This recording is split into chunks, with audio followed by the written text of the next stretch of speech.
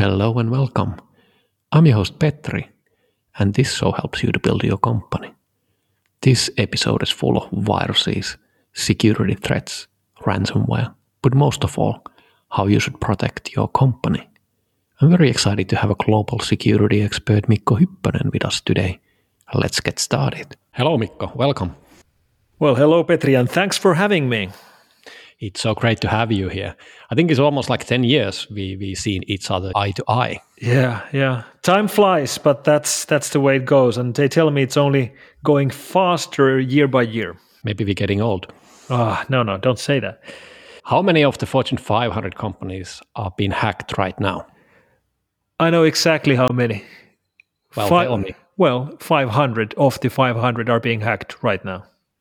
How's that possible? It's pretty easy, actually. One of the main challenges we have in information security is that complexity is the enemy of security. The more complex your networks are, the harder they are to defend. The bigger your networks are, the harder they are to defend. And every single Fortune 500 company has more than 100,000 workstations. And if you have 100,000 workstations, I can tell you what you have. You have a breach, and you have it right now. You simply cannot control every single one of your laptops, desktops, and servers at the same time without having at least a minor breach somewhere at every time. That's quite depressing, isn't it? Well, it is and it isn't. I guess it's a good example of the attitude change that we sorely need in the world of computers. Especially in large companies, there's massive investment being put into trying to secure the data, to fight against data leaks, against data breaches, against hacks. And when you've invested hundreds of thousands or millions into your security systems and firewalls and intrusion prevention mechanisms, the last thing you want to think about is that those would fail. And that's exactly what you should be thinking about. You should be thinking about that how will you detect when your defenses fail? How do you detect that you have a breach? Because that changes your mindset from trying to keep all the badness out at all times to realizing that there will be a breach, and you will have to be able to detect the breach very quickly if you want to be able to react to the breach. That reminds me of Netflix, the philosophy of that all the servers are failing and they have to be resilient. Mm-hmm. How viable is this actually for smaller companies like startups? Fortune 500, they have a bit more resources than a company with 100 people, 50 people, 20 people. Yeah, it's a little bit different, but I suppose there are some general truths about trying to protect your data and trying to protect your privacy, which applies at all levels, all the way from enterprises to small companies to medium-sized companies to startups to individuals. Like things that speed is the enemy of security, which is another truth. Complexity is the enemy of security. Speed is the enemy of security. And especially with startups, this is a very common pitfall. The faster you move, the faster you develop, the faster you deploy, the less time you have for bug checking or quality assurance or testing. And that is just something you have to take into account, whether you like it or not. So what are your top tips for startups? And let's just take the regular startup, which is not, well, every company is a software company, but I mean that they may not exactly be just building software, but just general security in a company. Then we can go more into the software development company. Well, first of all, starting a startup has changed so much from the technology point of view to what it used to be. Like I know it feels funny nowadays, but starting a startup used to mean that you bought a server. Like one of the first things you did is that when you start hiring people, you get facilities where you can work from. Then you buy a server so you can have email. And of course, nowadays nobody runs their own email server. And this is a great example on how cloudification has made it so much easier to start new companies. You don't need infrastructure. You don't need to own anything. And when you grow, since everything is in the cloud, it's just a punch of the button to have more resources for file storage or websites or servers. So I guess my tip here is to trust the cloud. Cloud works. Most startups choose to go for AWS or Azure or Google Cloud Engine, not just because they give you this versatility, but also because they are more secure. Microsoft, Amazon, and Google invest millions and millions to secure these cloud networks. Normal companies can never afford the same level of security. So it is a good idea to use the cloud, but of course you have to use it right. If everything is in the cloud, then the crucial part is the authentication. Like what kind of password mechanisms and authentication mechanisms you use. Do you share passwords with users? Do your users use the same password everywhere? Things like these. So, the technology can enable so much good, but you have to be able to use it right. Does this apply only for the big guys, Googles and AWSs? You don't see what's happening at the other end. So where's the limit? When should you really do some DD to the suppliers? Can you trust the smaller service providers? Yeah, this is a very tough problem. Like, how do you know that your suppliers do what you want them to do, not just what they promise to do? And one of the biggest problems we've seen in practice over the last year in information security has been widespread supply chain problems. Some of these have made general headlines, like the SolarWinds saga. SolarWinds is a US publicly listed company which makes IT management systems for very large networks. And the idea in supply chain attacks is that if the attacker wants to break into an organization's network but can't because the organization has protected themselves good enough, then they find another way in. They figure out a technology the target is using and hack the providers of that technology instead.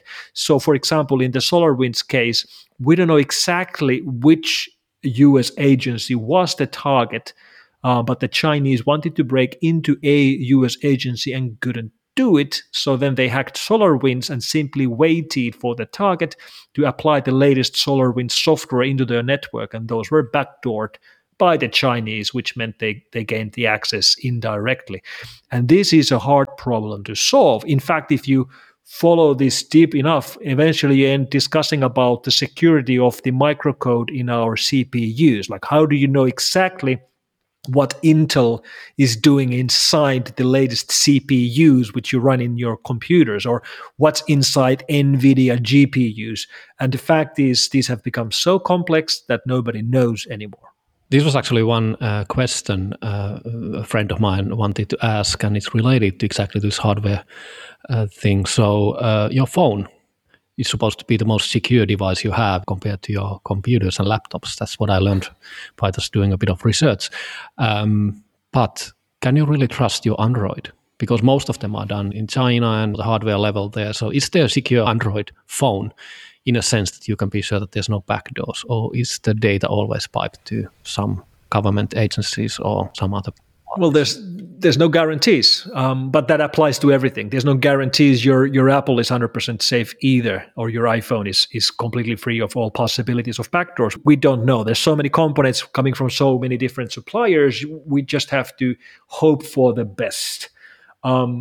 Regardless of that, your Android device is massively more secure than your MacBook laptop or your Windows desktop. So traditional computers, like real computers, are not nearly as secure as these toys, these mobile phones. And this is not the way we typically think about it. We think about, like, real computers have real security, and then we have these mobile devices which are just mobile devices.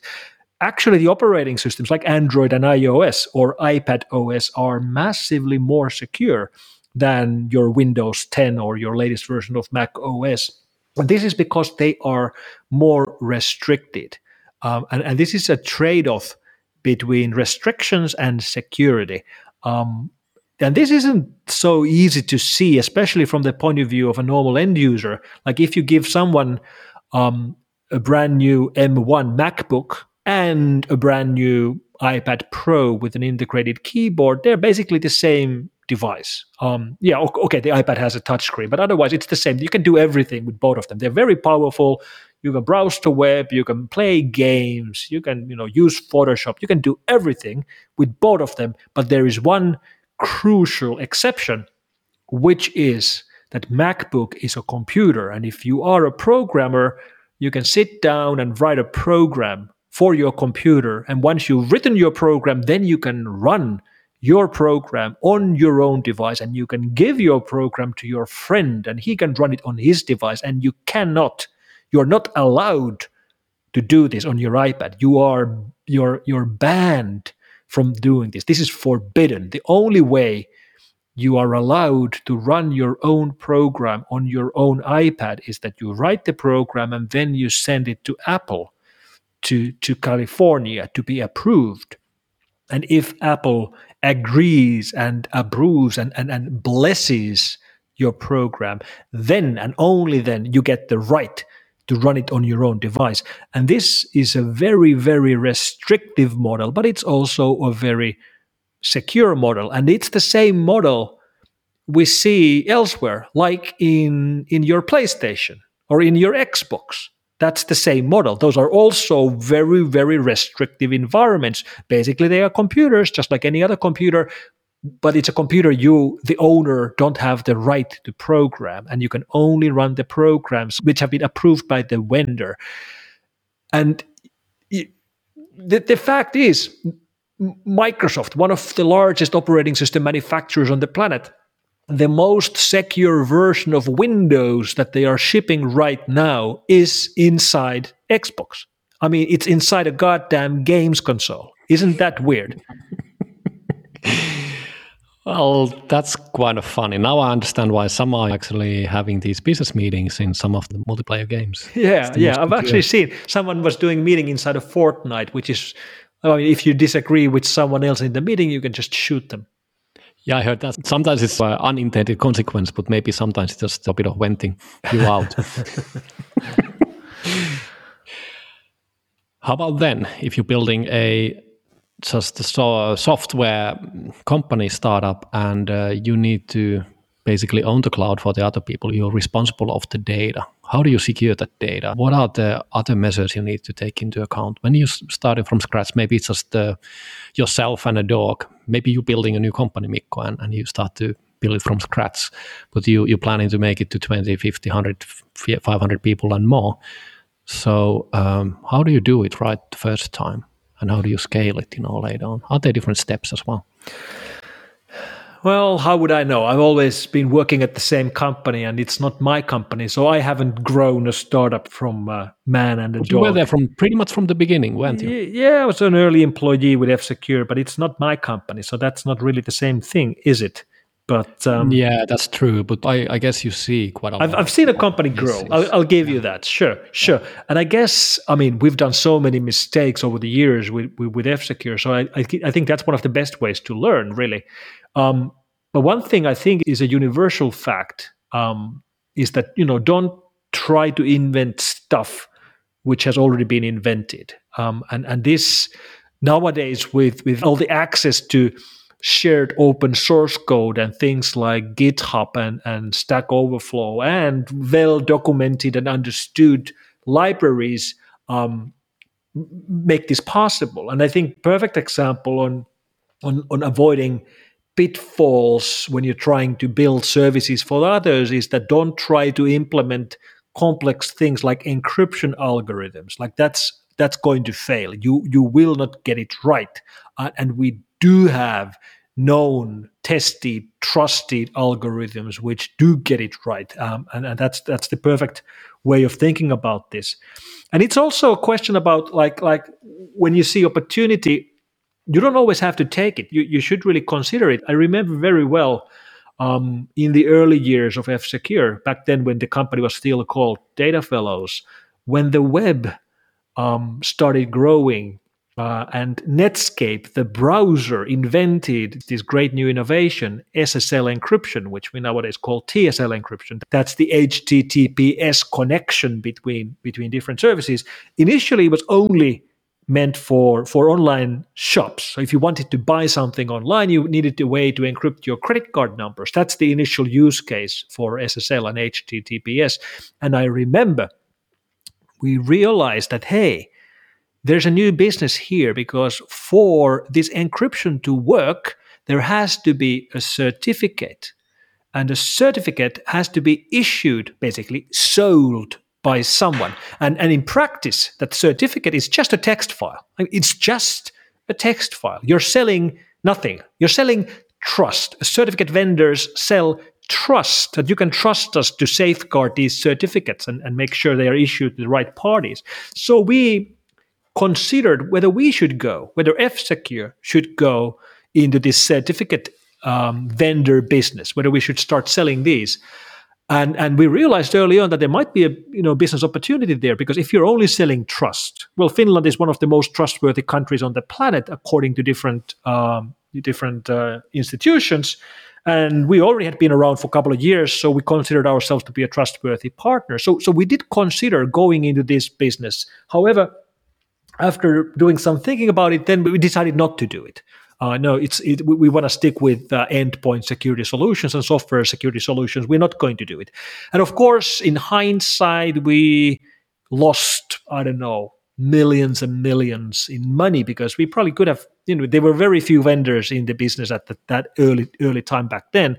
One of the biggest success stories started next year, and they started from not from one of the least corrupted countries in the world. They started from South Africa, and that was the company called Thavte, which later sold itself to VeriSign for $1 billion. And the founder, Mr. Mark Shuttleworth, went on to start Ubuntu with the money he made from that business dealing. However, no hard feelings. We did not miss that opportunity. We saw the opportunity. We saw that here's something we could do, and we thought it through, and we actively decided not to do it. I would have much bigger remorse if we would have missed that opportunity. And we didn't miss it. We decided not to pursue it. And that might have been the wrong decision, but I have no regrets about it. Do you think it's still possible to build a startup who is in the security business and your main clients are big corporates, because you need that trust and you need to basically build somehow that credibility? Or is that just basically the established companies' game nowadays? It is possible to start new startups. We see it happening all the time. But the challenge you mentioned is a very real challenge. And a typical way startups try to tackle that nowadays is by building advisory boards and bringing in known and trusted figures who can vouch for the company, go through the technology, and then use their reputation to vote for it. And that seems to work to some stage. But it's a little bit weird seeing new startups entering this picture with completely different business models than what I used to know and think. I had a very interesting, very eye-opening meeting maybe 3 years ago. I was at Google in California, and there was this Google Cloud Engine meetup. And during the lunch break, I ended up sitting next to these two Dutch guys, and they had this startup from somewhere close to Amsterdam, where they had they've taken in gazillions of VC money and used the money to hire PhDs in AI, which of course are very hard to get, but you get them if you have the money. So they've spent all of their investment to hire these brains. And what they were doing didn't make much sense to me at all, because they were building this machine learning mechanism to detect anomalies inside processes inside Google Cloud Engine, and I couldn't figure out how they would make any money with that. Obviously, this was a very expensive operation to run, and I couldn't see how they could make it profitable. So I asked the guy, the founder, that, okay, so what exactly is your business model? And he told me that, well, we have no business model. We're just trying to get acquired by Google. Wow. I haven't checked lately, but I'm pretty sure they did get acquired by Google.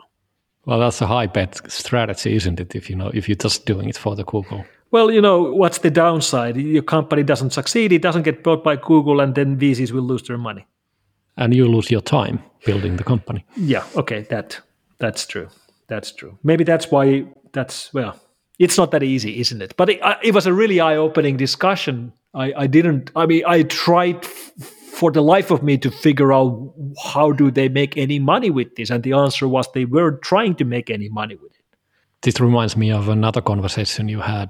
Was it also with Google? Was it even in the same lunch where you made the parties really silent and nobody wanted to talk anymore? I know what you're referring to, but that meeting wasn't at Google California. That was actually at Google Switzerland. I managed to crash the mood of a lunch meeting. We were having lunch with maybe 10 Google engineers and chit-chatting about this and that and games and TV series and what have you. And then I started talking about nation states and attacks against players which store the world's data, the big cloud providers. And the thought I just floated was that isn't it so that the biggest intelligence agencies on the planet wouldn't be doing their job if they weren't already trying to get moles to work inside the biggest cloud providers on the planet, like have their own employees recruited to work inside AWS or Azure or Google. And everybody was like nodding their heads. Yeah, sounds right. Yeah, that's correct. Yeah, they probably are trying to do that. Yeah, which means they probably are foreign intelligence agency moles working inside Google. And then everybody started looking at each other around the table back and forth, and everybody went awfully silent. And it wasn't. You end up in a really paranoid situation where you start to suspect your workmates to work for a foreign intelligence agency. I would imagine that you just didn't kill just the lunch, but probably that's something you cannot erase ever from working on those companies and in that field. Because how can you? Because that's basically what happens. And isn't that actually what's happening more and more nowadays? How can you describe the situation nowadays that there's government agencies actively hacking companies and doing stuff, and they're trying to find all the possible cyberware available to just find these hacks and exploits? But then there's also the temptation to utilize that for the gain of the private companies as well. So there's a lot of people knocking on your doors, at least virtually. That's correct. And the whole idea of governments writing malware would have been so hard to believe early on during my career. I mean, when I started analyzing malware in the early 1990s, all of the viruses were being written by teenage boys for fun. And it was sort of like a fun game that we were playing against them. Like we would find a new virus and we would try to decode it. And of course, the virus writers were trying to make it hard for us to figure out how the code worked. So they had encrypted it, and there's all kind of booby traps, and we would find all of them and decrypt their riddles and solve them and name the new virus and add detection. And then excitedly we were waiting for the next case, sort of like playing a game of chess against an unknown enemy. But anyway, a game. That's what it felt like in the early days, even though it was a business, like we were selling antivirus solutions, but this is how it felt like. But then, slowly and surely, it's changed, and all these happy hackers of yesteryear have disappeared. And nowadays, it's all about organized crime gangs making tons of money with ransomware and banking trojans and keyloggers, or it's what you were just referring to, governments, intelligence agencies, militaries, which use offensive cyber power for espionage and for sabotage, and in extreme cases for waging war as well. And it has totally changed the nature and the value of software vulnerabilities or exploits that target software vulnerabilities. Is this sort of the theme of this decade now, that it's getting more like a ordinary thing and another type of thing we have to take care of? And so it's not just the ransomware, which is quite dominant nowadays, but also that if you're building something which has a potentially high value, that you have to be quite paranoid. And now I start to understand the CEOs who are running their business just on their mobile, or maybe they from their Xbox. I don't think any executive is running their business from the Xbox yet, but it might not be a stupid idea. Yeah, but Yeah, if you think about cyber weapons, whether you use it for espionage or sabotage, they make a lot of sense. Cyber weapons make a lot of sense from the point of view of the attackers, from the point of view of nation states. When you compare cyber weapons to traditional weapons, cyber weapons are effective, affordable, and deniable. You have a weapon which is affordable, it's cheap, it gets the job done, and you can deny that it wasn't us. And this is something you cannot do with traditional weapons like a B 52 doing bombing runs, but you end up with comparable end results. And for example, if you think about Stuxnet from 2010, provably United States and Israel were able to delay the Iranian nuclear enrichment program by maybe 18 months purely with software attacks. And of course, they could have done a physical attack instead. They could have done a B 52 run and bombed down the Natanz enrichment plant or what any supporting facilities around it.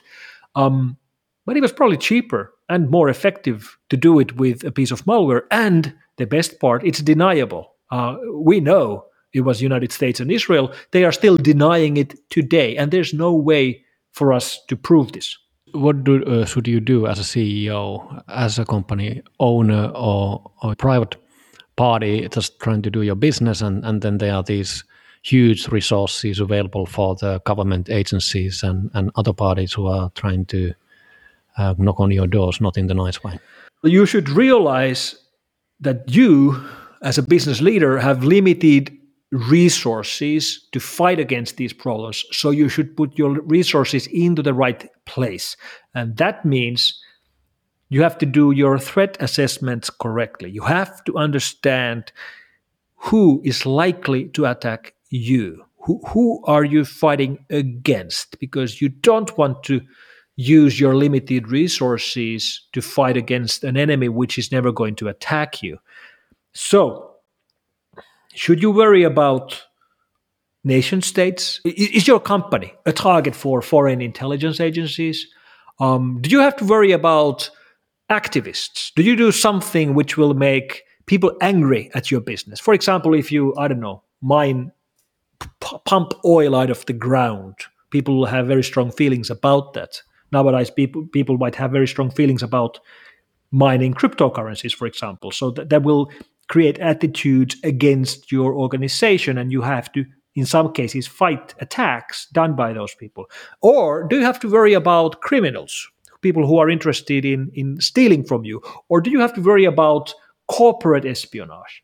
Do you have to worry about parties which will like to make you look bad or embarrass you? Do you have enemies? And the answers to these questions are different for different organizations. If you have a company which, delivers food, that's a very good target for financially motivated attacks, but it's unlikely to be a target for foreign intelligence agencies. Like, there's nothing interesting in there from the point of view of foreign intelligence agencies. They don't need to know who ordered which pizza at what time. That's not the most important piece of information. They would much rather target governmental targets or military contractors or targets like that. But it all starts from understanding who are you, what is your business, what do you do, who would like to hurt you, who would like to steal from you. And when you have an understanding of that, then and only then you can start to put your limited resources and limited budget into the right place. Are there countries, geographical locations, which are better if you have sensitive security stuff or data? You have a limited resources, maybe you're not a big corporation yet, but is there some governments who are more friendly to support you and lend their resources and actively sort of be the big brother for you in a positive way against these other big brothers who are trying to knock on the door? Or do you just need to be suspicious of anyone who is trying to help you? I don't really think that any government is doing a good job in defending their citizens or the companies in that country against foreign threats. I think this is still, if this is going to happen, it's yet to happen. And I had a very interesting discussion here in Finland with one of the generals of the Finnish military. And the question I had was, okay, who defends Finland against cyberspace attacks? And he told me that, well, he's not sure, but definitely it's not them. It's not the Whoops. military. Yeah, no, it's not. It's not their job. They defend Finland's independence against foreign attacks, but that's in their mandate. There's nothing about defending against attacks in cyberspace. So Yeah, but it's a foreign attack still if it's done by a foreign party. So I think it's semantics in a way, isn't it?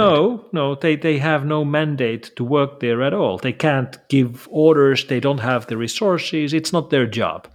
And this seems to be a pretty common story around the world. And geopolitics definitely play a part. We see this being a vendor, F-Secure as a vendor in this space, one of the biggest computer security vendors out of Europe, which sounds fancy, but it's not saying much because Europe doesn't have very big security software vendors at all. There's basically a handful. Some companies you might know, some companies you probably don't know. Companies like Sophos and Avast and Avira and F-Secure. But really big players come from outside of Europe. They come from the United States, they come from Asia, and they come from Russia. And then when we go into the global marketplace as a European vendor, especially as a Finnish vendor, this sometimes does matter. I've been in discussions where companies are interested in consulting services or software security services, but they don't want to buy Chinese, and they don't want to buy Russian, and they don't want to buy American.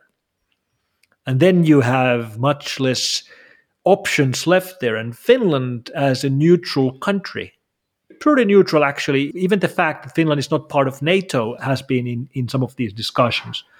And again, one of the least corrupted countries in the world, this has at some discussions been to our advantage. Not always, obviously, but sometimes it does matter. And this is something which I hope we would be able to use more to our advantage. And overall, I'm really, really disheartened by the lack of technology leadership out of all of Europe. I mean, when we look at the biggest technology success stories which come out of Europe, we have pretty much nothing. And when we do have the rare success story, it's almost always fairly quickly sold either to the West or to the East, as we've seen. And we really should be doing better. I think one of the most demoralizing lists I've seen recently was there was a list of publicly listed, like stock exchange listed technology companies out of Europe. And the list, the first two entries on the list were Accenture and Prosus. And of course, Accenture, it is headquartered in Ireland, but I don't really think it's a European company. I think most people don't think about it as a European company. And second of all, I don't really think it's an IT company either, or a technology company either. But it was the biggest based on stock value. Number two, Prosus, that's actually South African company, not European company at all. It's just listed in Amsterdam Stock Exchange. And their valuation doesn't come from anything which has anything to do with Europe, really. Their valuation comes from the fact that they were early investors in Tencent and maybe in Alibaba as well. So it doesn't get much worse than that, does it? Like the European success stories are South African companies investing in China. It also puts me to think that maybe that's also one of the strategies, that buy them early before they come too big, so you can get them to the US or Chinese or whatever jurisdiction you want to have them. Yeah, and I think jurisdiction and regulations and rules may be part of the problem. Obviously, Europe doesn't have a unified common marketplace like United States, for example. But then again, Europe is much bigger than United States. In fact, it's quite remarkable when you look at the amount of internet users and then different regions of the world. United States, when you look at the amount of internet users, is so tiny it doesn't even matter. There's obviously much more users coming from Asia, more users coming from Africa, twice as many internet users in Europe than in United States. There's more internet users from South America, yet all the services we use outside of local media are US services, US cloud, US operating systems, US search engines, US social media. It's remarkable how well they've been able to rule and become the kings of the internet. And this might now slowly be changing. If you look at, for example, Alexa, which lists the most visited websites in the world, out of the top 15 websites in the world, 8 are now Chinese and 7 are from United States. And we have examples like the TikTok policies, the data security or non-security, and there's a lot of these things where Europeans have already for some time been the ones who are just taking whatever is given, and I guess the Americans are also starting to experience this now, that there are things that which are built in Asia and China and other parts of the world, and you are not basically telling what to do, or you're sort of feeling not so comfortable. And probably things are not customized. How do you see the future in this field? This is exactly the reason why we've seen US leaders, especially Trump, react with these knee-jerk reactions when they realize that suddenly the most downloaded mobile application in the world is not American. In fact, it's coming from China. Well, then they have to do something. Then they have to ban it. Or when they realize that vendors like Huawei or Xiaomi are becoming a very real threat to the local US-based mobile phone vendors, they have to artificially restrict access to these technologies. And I think Xiaomi is a great example, and Huawei as well. If you forget about the infrastructure and base station and 5G discussion for a while, and just think about handsets. You look at the most sold mobile phones in Europe, you look at the top 10 lists, and you have OnePlus and Xiaomi and Huawei on every list, pretty much in every country. Then you go to the United States and you won't find them in the top 30 at all because you can't buy them. I mean, you have to jump through hoops to find them in any meaningful way. And that's not natural at all. That this is obviously there are worries about national security, but I think there's also very strong hints about trade war, where USA is realizing that China is very much rising. And the same reaction we see from USA now against applications like TikTok, well, that's the same situation where we Europeans have been for years and years. Like the technology and the applications and the solutions we use are not local. They're being built in faraway places by regimes which don't care about us and our rules and our traditions and our legislation at all, and who won't sit down to discuss these details with us at all. That's what we've been working with in Europe for years and years. And now when the Americans, for the first time, are faced with the same situation, it seems to be a very tough lesson for them. You did an experiment some time ago that you tried to live without Google. How did that go? It failed spectacularly. It's not possible. I'm not challenging anyone to try it because you won't succeed. Sure, living without a search engine, that's doable. But that's not Google. Google is everywhere. If you want to live without Google, you have to avoid all of their services, Gmail, Google Docs, Google Analytics, Google Ads. Every website you visit is loading Google Analytics and using that to track you. You can try to find your ways around that, but it's hard and painful. And then you have services like YouTube. This is what broke my back. People sending me links like, hey, this is very important. Check out this video. and it's on YouTube. What the hell am I supposed to do? The only way I can watch the video is use Google services, YouTube, to watch the video. Or I choose not to watch the video. And that simply was not an option in some of the work cases I had. So I gave up. Google has become too big. You cannot avoid it anymore. It is everywhere.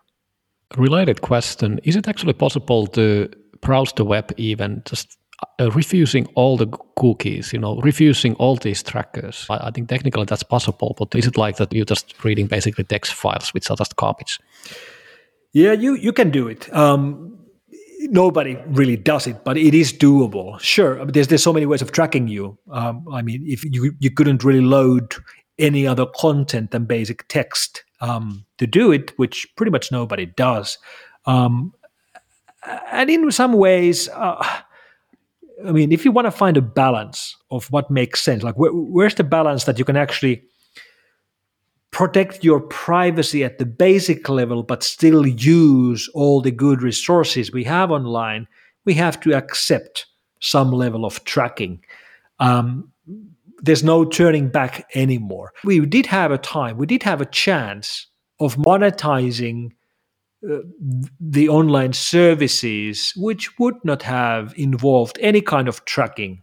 But that's too late now. Now, if you remember when first web browsers became common, like Netscape 1.0.n made its breakthrough, and suddenly everybody started browsing the web. Those were the good times.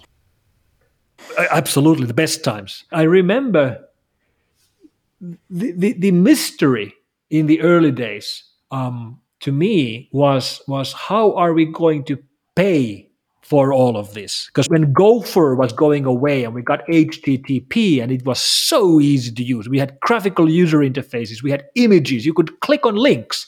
I realized that this is going to be huge. Everybody will be using this, and we will have so many services online. We will have like websites with information, with news, with weather reports. Maybe one day we will have, movies on the internet. That's what I thought around 1994, 1995.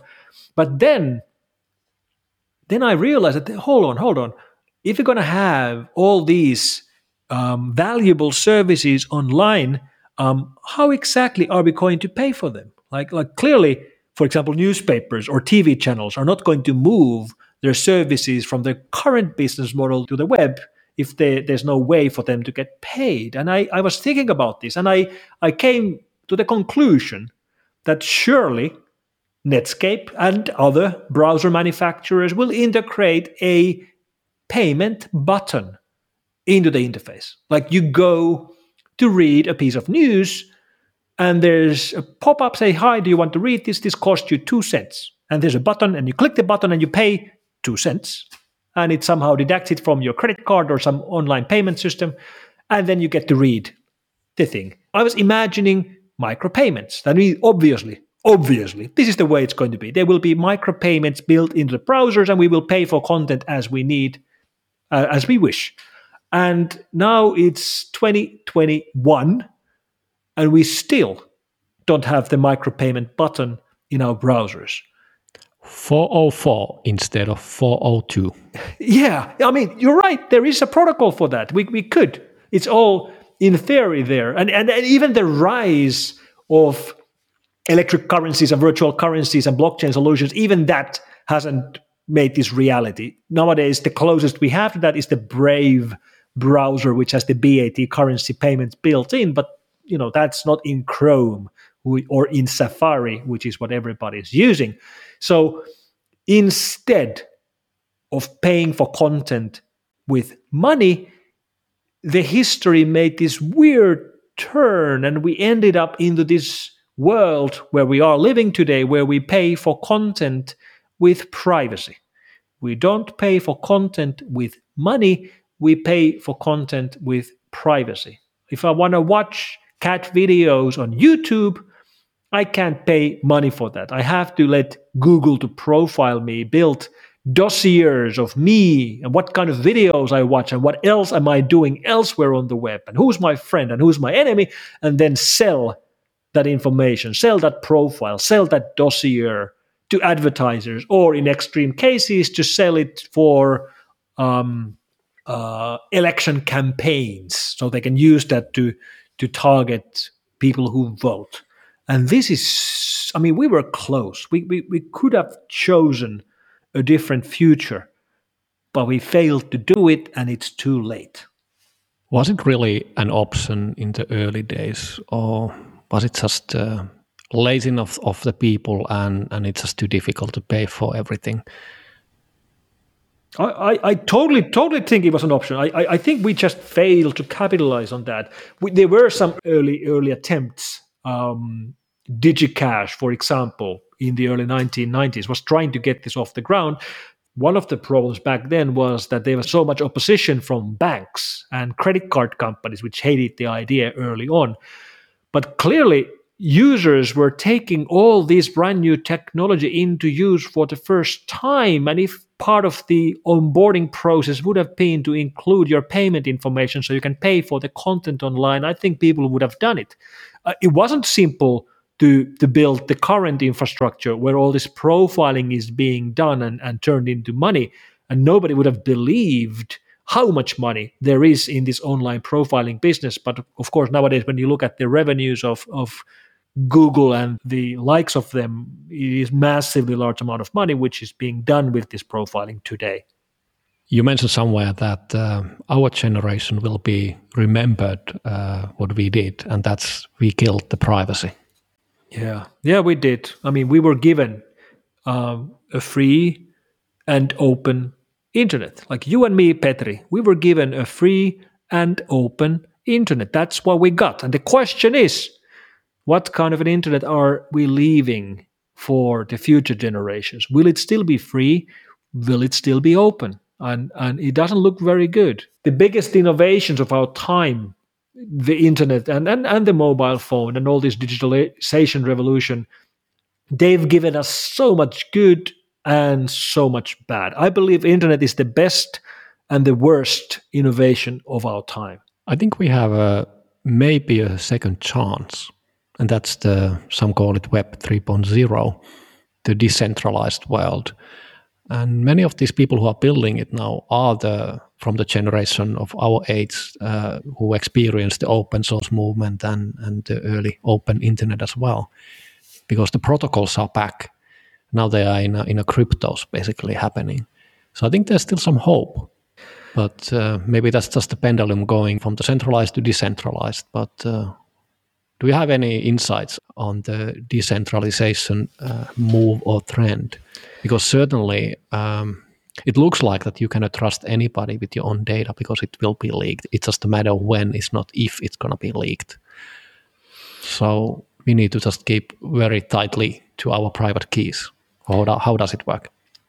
I think most of the users online are lazy, and they will go through the path of least resistance and use the services that they know and are used to using.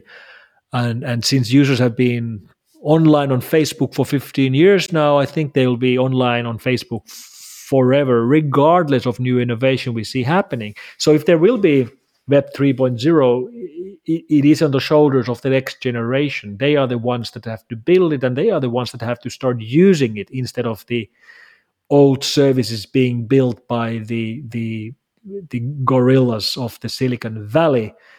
And I do believe there is real and important innovation in the space of decentralized systems and also in the space of blockchain. And I know blockchain has a really varied reputation. Some people believe in blockchain solutions like religion, and others are certain that any project which involves anything to do with blockchain is just a scam. I think the truth is somewhere in the middle. And I do believe that the innovation of modern blockchain, especially the blockchain as described by Satoshi Nakamoto in 2008, that is one of the big innovations of our time. And I know how to detect, how to tell when an innovation is big and important. An innovation is a major innovation when you explain the innovation to someone else, and they are like, huh, like, is that it? Like, that's pretty obvious. And that's exactly what blockchain was. It's just a list of transactions built so that every transaction is unchangeable forever and public forever. That's it. That's the innovation. You can say it in one phrase. And when you explain it, people are like, huh, well, that's pretty obvious. Well, yes, it is pretty obvious now that it's been invented, but it wasn't obvious before it was invented. And this is how you can tell that it's a big innovation. When once someone invents it, it's obvious, but it wasn't before. And the solutions that you can build with transaction lists, which are public and unchangeable forever, are so much bigger than just financial services. There are so many other things we can build with these things, with blockchain-based solutions, which we still have to innovate. But the basic building block is there. And I'd like to believe that the future is decentralized. What's your take on the NFTs? I think it's really, really interesting, but it's not quite there yet. We're missing some piece of the puzzle, and I can't articulate what it is. But those of you who have played any games where you collect things, you know how valuable those things become, even though it's completely virtual, and even if there's no real money payment involved at all. If you play some RPG and you finally manage to collect something to build a really rare sword, and you know that in the whole global game there's only like 3 of these swords and you have one, that's really valuable. And in fact, if you could, you probably would pay real money for a sword like that. When you combine that mindset and the collectibility, the fact that we like to collect things and hoard things, it's built into us. When you combine that with math, which can prove that you are the only owner of a digital good, I do believe there's something there. But it's probably still a couple of years into the future until this really makes the connection. And then we have another problem to solve, which applies to almost all blockchain solutions, which means it applies to almost all NFT solutions, which is the impact on environment. Indeed. But for the environment part, I've been thinking also that it's easy to see the cost of electricity, and that's obviously there. But the other question is that what is it replacing? What does it take to actually have the physical? Maybe not in the games, but if you're doing physical art and you have to get all those resources, there's a lot of logistics involved. Maybe you need to heat the buildings to have the galleries, and people are doing traveling to get there, and then they shipping those things. So these are not so easy to see. And my hunch feeling is that probably, these are actually more, because when it's digital, there's no atoms involved. And usually when you have atoms, you have to transport them and use a lot of energy to move them around or manipulate them. I think I have 2 points about environmental impact of technology, especially about mining and all that. But the first thing is practical, which is traditional mining for proof of work involved in blockchain solutions. It's pretty obvious that the one with the cheapest energy wins. So the solution is pretty easy. We just have to tax non-renewable energy a little bit more. So it's a little bit more expensive, a tiny amount more expensive than recyclable energy, and every miner will naturally automatically migrate to the renewable sources. So taxation in the short run is the easy solution for environmental impact. The long-term impact is more like more ideological. I mean, every digitalization idea uses energy, and clearly we don't want to go backwards. We don't want to steer away from new innovation in technology. Yeah, sure. watching Netflix movies is bad for the environment, but we still want to do it. Doing Google searches is bad for the environment, but we don't want to get rid of Google. Mining for proof of work is bad for the environment, but all of these, I'm confident, can be solved with technology itself. So steering away from technology, steering away from digitalization is the wrong answer. In fact, if we want to do anything, we should double the stakes and put more effort into technological advancement, because that's going to be the thing which will save the planet. Now, there will be an innovation with technology which will allow us to reverse global warming one way or another, whether it is directly extracting carbon from the atmosphere and getting rid of it safely, or whatever it will be technology which makes this possible. So we don't want to go back to where we were 100 years ago. No, we want to go to where we will be in 100 years in the future. We must not try to limit technology. We must use technology to save the planet. I'm actually just thinking now, coming a bit more, maybe about fun stuff for a while. You don't think saving the planet is fun, Petri? It is a thrill when you're building new companies, and that's what I'm doing basically as a living, just building the future. Yeah, it is a lot of fun, obviously. I'm just thinking that in order not to just talk about these things, more heavier, deeper topics, just want to have some fun for a while, because I think it's a few minutes we've been laughing. Well, you just did. One of your first projects, you forgot something we needed to demonstrate, and you did something which usually would get people fired. Can you tell what happened to the Saab 900 Turbo? One of the biggest practical failures of my career, in the very beginning of my career, the very first job I had when I joined F-Secure had nothing to do with security. Early on, the company was doing lots of custom projects for clients, and I was in charge of a factory automation project for a large Helsinki-based factory. And the project was late and overdue, and it wasn't progressing as we wanted to. So, just a regular software project, wasn't it? Yeah, like they always are. But this was my first, and I was late and inexperienced, and I was very junior at the time. This was my first Windows project as well. They wanted to completely renew the systems they used inside the factory to run on Windows 3.0, which was the latest and greatest at the time. No internet. Obviously no internet, yes. 3.0 still didn't support internet, even with outside drivers. Windows 3.1 then supported Winsock Trumpet, which then changed the world. But the CTO of the company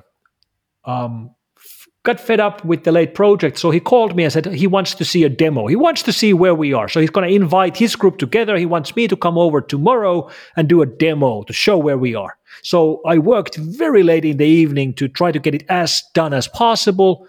Then I went to the office early in the morning. Our offices at the time were in Hietalahti. And then I jumped on tram to drive from Hietalahti to Arabian Ranta to show the demo. And when I get there, I go to the meeting room. They're all there. And the CTO is sitting at the end of the table. And I'm 22, I think, at the time. And I open up my bag and I realize that I left the floppy disk with the demo at the office. Classic. I can't show the thing that I worked on for weeks, that I worked through the night, because I forgot the floppy disk in the disk drive, which is at the office. And the CTO was furious. He didn't believe me. He thought I was just buying time. He was confident I had nothing to show, and I was just trying to cancel the meeting, and that it's just a story. So I told him, no, I do have it. It's just at the office. So he said, okay, fine. We'll wait. We'll sit here in the room, and we wait for you to pick the floppy, and you come back with it. And I told him, yeah, sure, I'll do it, but I don't have a car, so it's going to take, I don't know, an hour and a half for me to drive through the city with the tram. So he gave me his car keys. So I got into his brand new Saab 9000 to go and pick up the floppy. And as soon as I get out of the parking lot, I crashed his car. Immediately. So within the 5 minutes of going out of the building. Yes. And I remember I told this story to someone, and he was just horrified, and he asked me that, oh my God, how on earth did you ever get another job in software industry again? And I answered to him that actually I didn't, because I'm still working at the same company today. How did you actually get the floppy? I didn't crash the car so bad it wasn't undrivable. It was a fender bender, but trust me, it was bad enough. Yeah, I can imagine. But usually if there's another party, unless you just went to whatever wall, you need to sort it out, and that takes time. No, I crashed into a parked car, and I left a note and carried on with my fender bender Saab 9000 Turbo. Well, those things happen, I guess. Like the other time you were sort of too eager to do an update on the website. Oh yeah, that's another great example of failures early on. I don't know if you know this, but F-Secure had one of the first websites in Europe, definitely one of the first websites in Finland. This was in April 1994, and I know this because I set up the first website for the company. Was it running on a Netscape server? It was actually running on a Solaris custom server at the time. HTTP servers were fairly easy to implement if you had a very small site, which is what we did. I think we had like 3 pages and a couple of images on the first site. But fun fact, it was the same Solaris server, which was also our file server and our email server. So if someone would have like broken into our website, they could have gained access to our emails as well, which is pretty horrifying to think about. But hey, that's the way things were in 1994. And I was maintaining the system partially from the Solaris system itself and partially from my MS-DOS based PC, which was running PC TCP drivers. And those drivers did not support symbolic links. Well, they did, but they turned symbolic links into hard links, which basically means if you delete a folder with symbolic links, if you do it from Solaris side, it just deletes the link. If you do it from MS-DOS, it actually follows the link and deletes everything underneath the link as well. And after we had been running our website for a couple of months, I was doing some cleanup because I had a full hard drive on my MS-DOS computer, and I deleted a temporary folder, and it had a soft link to our website, which ended up deleting the whole site. So I deleted our website, and we had no backup. Whoops. I remember going to Risto, that's Risto Siilasmaa, and explaining to him that, yeah, sorry, Mr. CEO, I've deleted our website and we have no backup. So e-commerce business is down now. Well, I don't think we had e-commerce at the time, but it was pretty bad. But hey, I'm still working here today. Risto is a really forgiving man.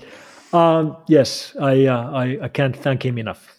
Actually, he wrote an excellent book a few years back, and I think that's one of his principles, isn't it? That you have to, give a try to a lot of things and make some mistakes as well.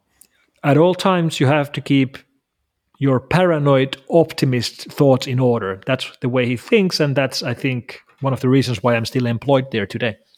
Is there anything else you could have? Because I really love the book, the Risto's book, and if somebody hasn't read it, I recommend to read it. It's at least one of the best books, or maybe even the best books I have read about board work as well and corporate governance. But it's a bit of a thriller as well, and also how to save Nokia and what happened in Nokia as well. So there's a lot of things happening in that book, so it's warmly recommended. Yeah, and one of my favorite details in the book is going through the actual practical dealings when Nokia mobile phones was sold to Microsoft. It's just fascinating to read the descriptions about the really physical armies of lawyers getting together at a hotel in New York where you have boardrooms filled with paper contracts stacked like meter high, and like going through of signing every contract and double checking that every patent is mentioned, that everything is in order. And then the board members join and do the actual signing. Like when you do business exchanges, which matter in billions of dollars, that's the way you actually do it in practice. And I rarely remember reading about that from anywhere. This reminds me of the terms and services. So have you read them? Yeah, well, sometimes I do, but as you know, it takes forever. And the fact is, even our terms and services are full of god awful things. Like our F-Secure software includes clauses like, even if there is a bug in our code which deletes all of your data by accident and you tell us about it, we don't have to do anything about it. We don't have to fix, and you're in charge of all the costs. And we know people don't read terms and conditions. We tested this. We set up a free Wi-Fi hotspot in downtown London on Piccadilly Circus a couple of years ago called F-Secure Free Wi-Fi. And we got dozens of people signing up for free internet access and accepting our terms and conditions, which were the usual 10 pages of legalese, which, among other things, mentioned that if you use our Wi-Fi, you will have to give your firstborn child to F-Secure. And if you don't have children, then we will take your favorite pet. How many pets you have in the office? We did have a discussion that we actually should go and pick up a couple of kids, but I was voted down. We never did any of that, but we would have had the right. How do you handle a security crisis if that happens to your company? If it's the first time, I would recommend getting outside help and getting it immediately. And in fact, I would recommend getting outside help for both the technical part and the communication part. These are hard to do, and they're hard to do at the same time. And it's also the reason why I recommend companies rehearse this, that companies take the time from their business schedules to do trial runs, being run most likely by an outsider who will run it like a war game. Like, here's the situation, this is what's happening, what are you doing now? Okay, you did that. Here's the new situation. Here's how it affected the situation. What are you doing now? Because that's the only way to learn about things that will affect the environment when you are inside of crises. And I'd like to think I have a lot of experience in working in the middle of information security crisis, because I was running our labs through all the massively large malware outbreaks of the early 2000s. Like, if you remember 2001 and 2002 and 2003, we regularly saw Love Letter and Blaster and Slammer and Sasser, these outbreaks which started from initial infection and then within a couple of hours affected the whole world. And that meant my phone was ringing at 2 a.m. or 4 a.m. and then I was working 24 hours trying to put out the fires. And when we got the technical fixes in place, then I spent the next hours answering phone calls from CNN and MSNBC and BBC and explaining what just went down. So I think we built pretty good processes and infrastructure into handling big cases. And it's very stressful, but I can't deny it's exciting. I mean, you do feel very much alive when the phones are ringing off the hook and the whole world is on fire, and you know that you and your team has the skills and the tools to put down the fire. And then when you are able to do it, in most extreme cases, you shut down a crucial server used by the attackers and the whole attack stops. It does feel very good, and you have the adrenaline flowing in your blood, and it's exciting. But of course, it's exciting only for a limit. Like when you get the fourth 2 a.m. wake-up call during the same week, it's less and less exciting and more tiresome. I'm glad I lived through the virus years of the early 2000s. I wouldn't give them up for the world, but I'm also very happy that time is now behind me.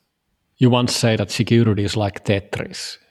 Your success disappears, but your failures pile up.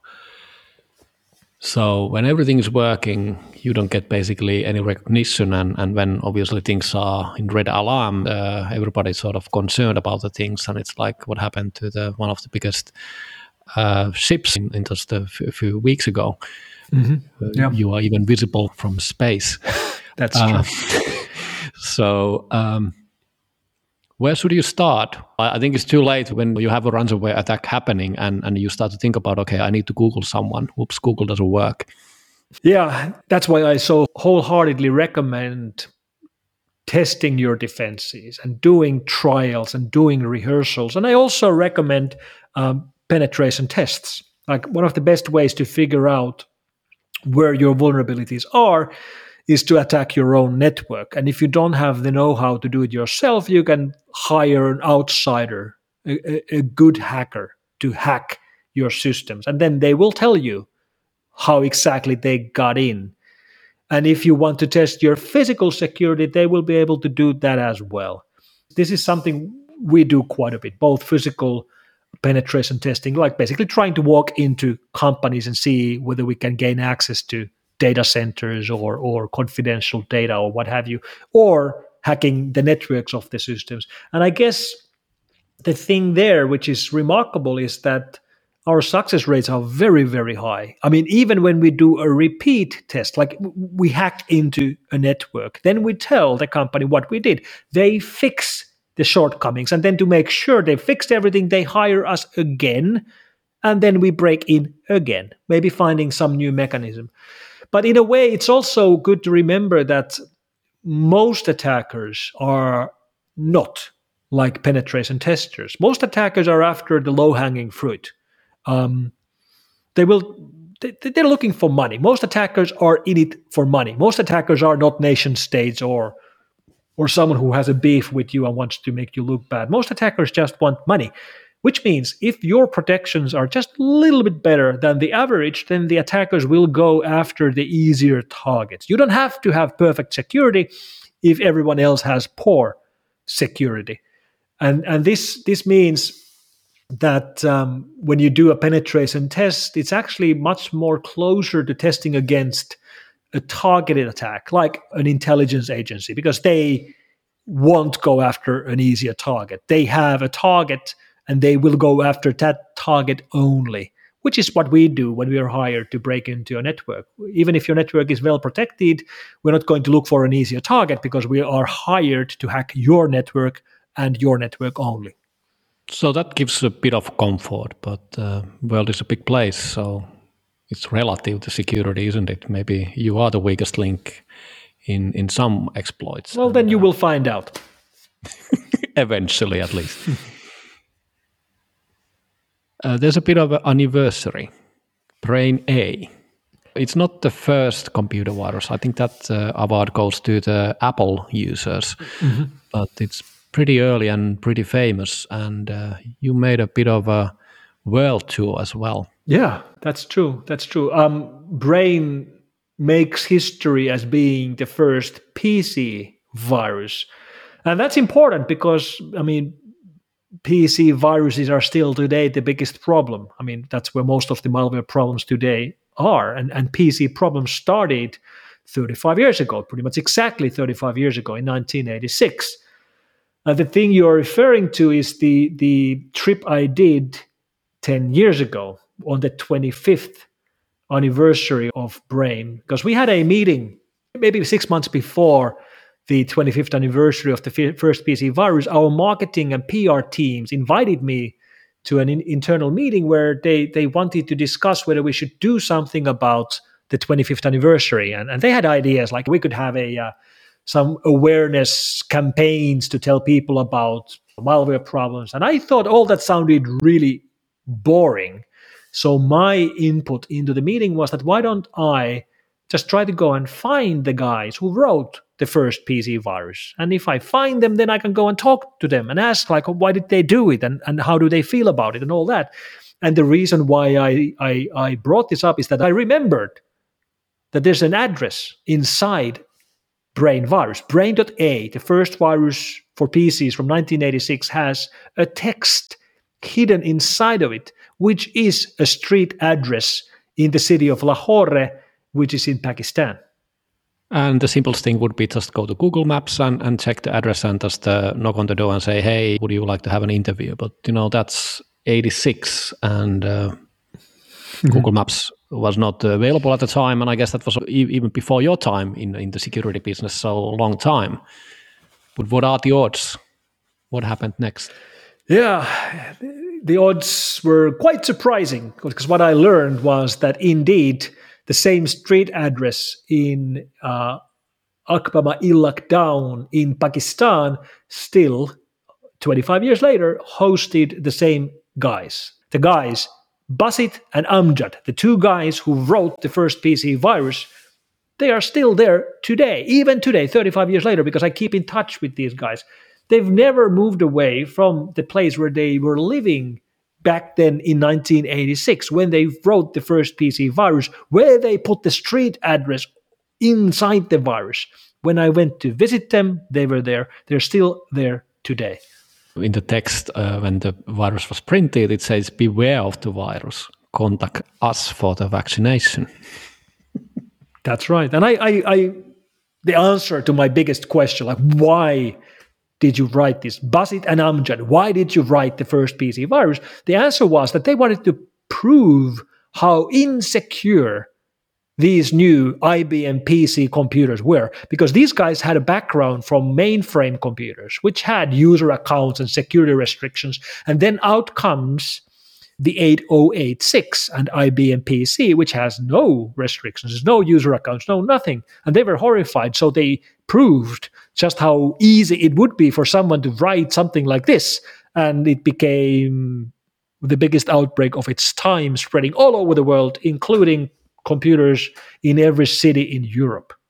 But it only spread with floppies. It spread at the same speed as, for example, COVID-19 is spreading right now. That's the speed of people traveling. The only way you can spread a human disease from one country to another is that someone travels from one country to another. Same thing with brain and all the other early floppy-based viruses. It required people to travel. You couldn't spread these over networks. You couldn't spread them over BBS systems or modems. You had to physically take a floppy and fly. Yet brain went worldwide. Eventually, brain was even found from the Antarctica South Pole research stations. It didn't even froze to death. No, it survived everything. Like the Bluetooth stuff, which happened in the 2000s when people were just basically running around with their mobile phones and infecting people. And that's like the digital COVID, wasn't it? You needed a close proximity to other people, and then the only choice was basically to say yes. Mm-hmm. Yeah, that's true. I mean, just like in order to get COVID-19, you have to be within a couple of meters of someone else. The first Bluetooth viruses for the Nokia Symbian devices, they were the same. You had to be close enough to an infected device with your device to get infected. And I remember when these early Bluetooth viruses were a very real problem, viruses like Kabir and ComWarrior, very, very typical reaction from users, from people who heard about the problem, was to blame the users, like stupid users. Why do you accept the incoming Bluetooth transmission? You could just decline and you would be fine. What an idiot getting infected with these Bluetooth viruses. It wasn't like that at all. The early Bluetooth user interface was very confusing. If you were close enough with your own clean phone to someone who had an infected phone, you couldn't use your phone. You couldn't do anything with your phone because the other device would constantly send you over and over and over again this request to accept an incoming file transmission. So if you took your phone from your pocket to make a phone call, you couldn't. The only way you could do anything with the phone would be to accept the incoming transmission so you could get rid of this query.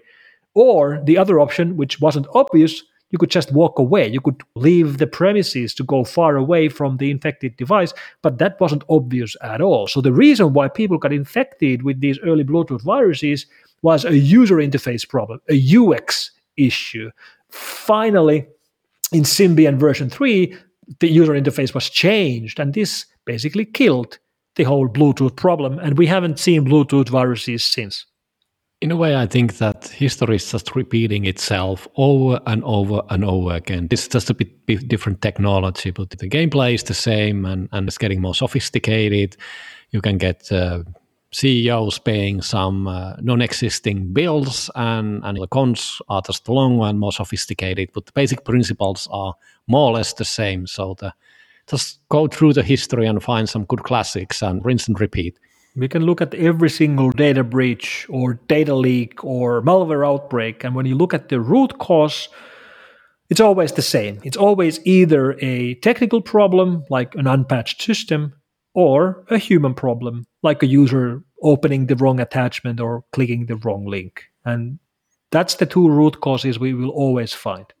Till we replace the human interface from there and just let the computers write the code. I can't wait for that. And I do think actually it's going to happen. I think a very good way of understanding the intelligence explosion is to think about programs which program. Like if you have a program which understands its own code and can rewrite itself, it's pretty easy to understand how that would very quickly turn into something that you and me couldn't understand anymore, and which would clearly become better, and the performance of this program would get better and better until we couldn't understand the slightest what it does. This is what we speak about when we speak about intelligence explosion. And in some small, tiny way, this is happening already now with all these AI systems or machine learning systems. But obviously, it's not something where they are self-conscious and can describe exactly what they're doing and explain it and then build a better versions. But even GPT-3 knows already how to program, which is pretty remarkable. Even the basic query interface of GPT-3, where you can like give it a prompt and it continues your prompt. If you speak German to it, it continues in German. If you speak Swedish, it continues in Swedish. If you speak in Finnish dialect like Savo, it continues in Savo. If you speak Perl to it, it will continue in Perl. When I saw this for the first time myself, I was really blown away. Like you don't even have to tell it that, hey, this thing that I'm writing is in English or in Japanese. It just knows. And it's awesome and scary at the same time. When can we expect security work like that? So nobody does anything and it probably happens in milliseconds and it's already over, like in high frequency trading. But there was a security threat and it was already analyzed and neutralized.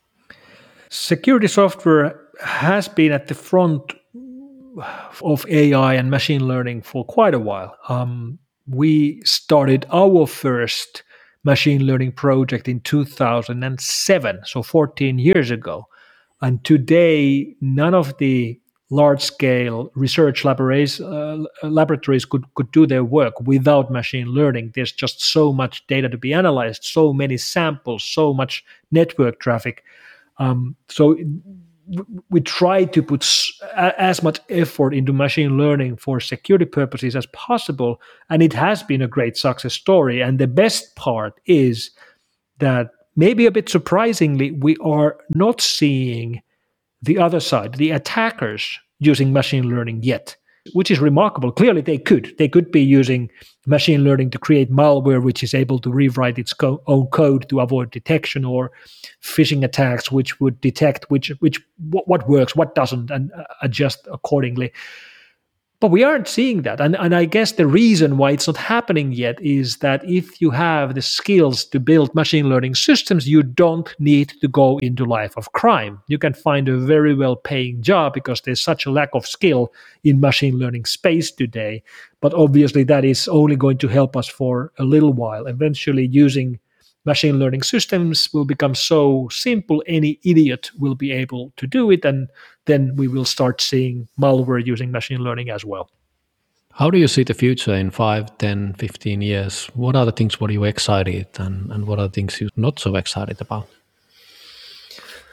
Every time I walk the corridors of Slush or some other startup event like that, I get filled with this buzz of happiness about how clever the upcoming generations seem to be and how they are thinking about the world differently and how there's so much innovation still to be done and how the digitalization revolution is only in the very beginning. We've only seen the very beginning. Unfortunately, we've only seen the very beginning of the problems as well. So I see a bright future and a future where we are more and more dependent on technology. When technology becomes good enough, we can't. Our societies won't work without that technology. Digitalization and internet is on its way of becoming mandatory. It's not there yet, but it will be in the future, and that is going to be one of the big weak spots of the future. But nevertheless, I'm an optimist, and I think future looks great. But we also have huge problems ahead of us. It's kind of crazy to think about if we go to the 1880s, electricity was just coming, and then 1920s, like 100 years ago, thinking electricity and how it was sort of changing the society, and you could maybe make an analog compare it to the internet as well, so that we are like in the 1920s of electricity. That's right. That's a very good comparison. In the sense that when technology is good enough, like electric grid is very nice. It's so nice that today it's mandatory. No modern society survives without electricity. And if we get an extended power cut, like, 6 months without electricity, nothing works. I mean, the whole society would crumble because we wouldn't be able to feed ourselves. We wouldn't be able to heat ourselves. We wouldn't be able to move. We wouldn't be able to communicate. And this is what's about to happen with internet connectivity. That's how crucial it will be. We're not there yet.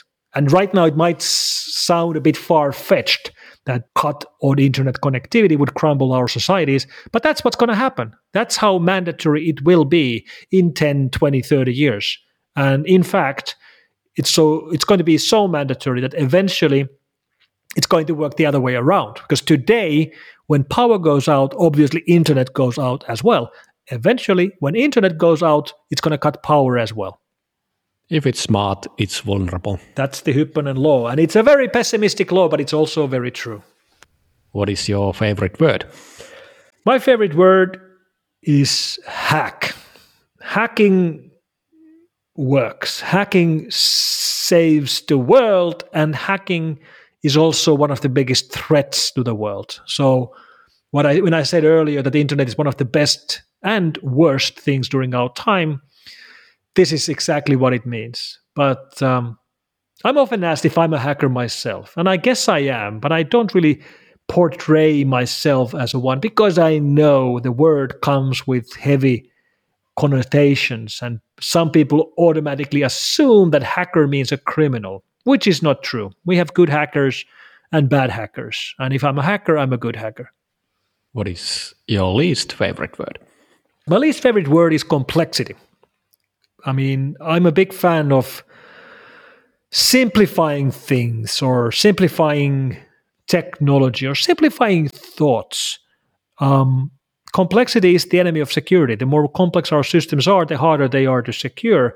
And if that's true, then it's pretty obvious what we should be doing. We should be trying to remove functionality with every new release of every piece of software, and that's not what we're doing at all. We're doing exactly the opposite. Every new version of every operating system and every application and every mobile app has more functions, more features, more layers, more protocols, making it harder and harder to secure our system. So that's my least favorite word. Just maybe a startup idea, someone, your complexity is my margin. There you go. Yeah. What turns you on creatively, spiritually, or emotionally? Sleep is very important for me emotionally and creatively. I'm happy to report I'm a good sleeper. And during normal times, I travel a lot. I live in different time zones. I always sleep well. And I think that's my superpower. And it's very important for me. What turns you off? Meanness or mean people, mean thoughts. It's just unnecessary and unneeded and such a turn off. Yeah, meanness. What is your favorite curse word? Oh, that's easy. That's perkele. And I think Finnish swear words are very international. I think everybody understands that perkele means what it means. What sound or noise do you love? I'll actually play it to you. So I'm a big nerd for old technology and old games. So it's the hyperspace sound from Williams' Stargate from 1982. That's my favorite sound. Wow. What sound or noise do you hate? I guess it's very simple. It's the sound of alarm clock, and that goes back to my superpower of sleeping. Are you demonstrating that as well? I'm not, because I hate the sound. What profession other than your own would you like to attempt? So if my profession today is a security expert, I think I'd like to try to be a professional game developer. And it's probably not nearly as much fun when you do it professionally. So I don't know, maybe a hobbyist game developer. Maybe that's something I'll do when I retire. I used to write games in the 1980s. I even got some of my games published back then on those home computer systems. So yeah, maybe that's the one. What profession would you not like to do? Well, I wouldn't like to be a priest. That's pretty much as far as away from me that I could think of. Are you sure? You know, you are like a security priest, aren't you? I'm not a security priest. Take that back right away. If you could be a co-founder of any startup in any era, which one would you choose? If I could choose any era, any company, I would definitely choose 1972 Atari. That's such a heroic time that changed the world. And Atari had a really lousy fate, like many of the early game companies. But during the first 15 years, it must have been like magic. So, yeah, that's what I would choose. Atari 1972, with Bushnell designing the first video games, the games which would change the world. It must have been a really magical place to work at the time. I recently visited the old Atari headquarters. I have a lot of old Atari games, and when you read the manuals for the coin-op, the full-sized games, they have at the back page the street address where the games were built. So I actually went there. I was visiting Apple, and I had my rental car, so I drove 15 minutes from the current Apple headquarters and to the address where Atari used to be. It's now empty. It was for rent. The building is still there. It's the same building, but nobody's using it at the moment. And I just walked around the building like a pilgrimage to see where magic was done all those years ago. And I'm happy I did. I got nothing out of it except I saw where the world was changed so many years ago. And yeah, I'm not a priest, but maybe I did get some kind of a mental feeling of togetherness with the feeling they had all those years ago. And even Steve Jobs was doing night shifts there. Even him. Yeah, that's right. He was working there. I believe it was not that same building. They were probably still in some garage back then. But yeah, it all comes together, doesn't it? Indeed. Small world. Small Very world. small world. It is. Any final words for the audience? It's all going to get better. I think we should be considering ourselves to be very lucky to be alive during these years. I mean, human mankind has been around for 200,000 years. We happen to be alive during these defining years when we stopped living part of our lives in the real world and started living part of our lives in the online world. And that will be the norm forever. And this change is happening right now, and we get to see it. So exciting times. Thanks for listening. Before we wrap up this episode, I just want to thank you for all your comments and feedback. It's always nice to hear what you think about the show. Did you know? I also have been doing book reviews and have plenty of recommendations for building your startup. Check out the resources in my website, petrikajander.com, my first name, last name.com. Thanks again for listening. Until next time.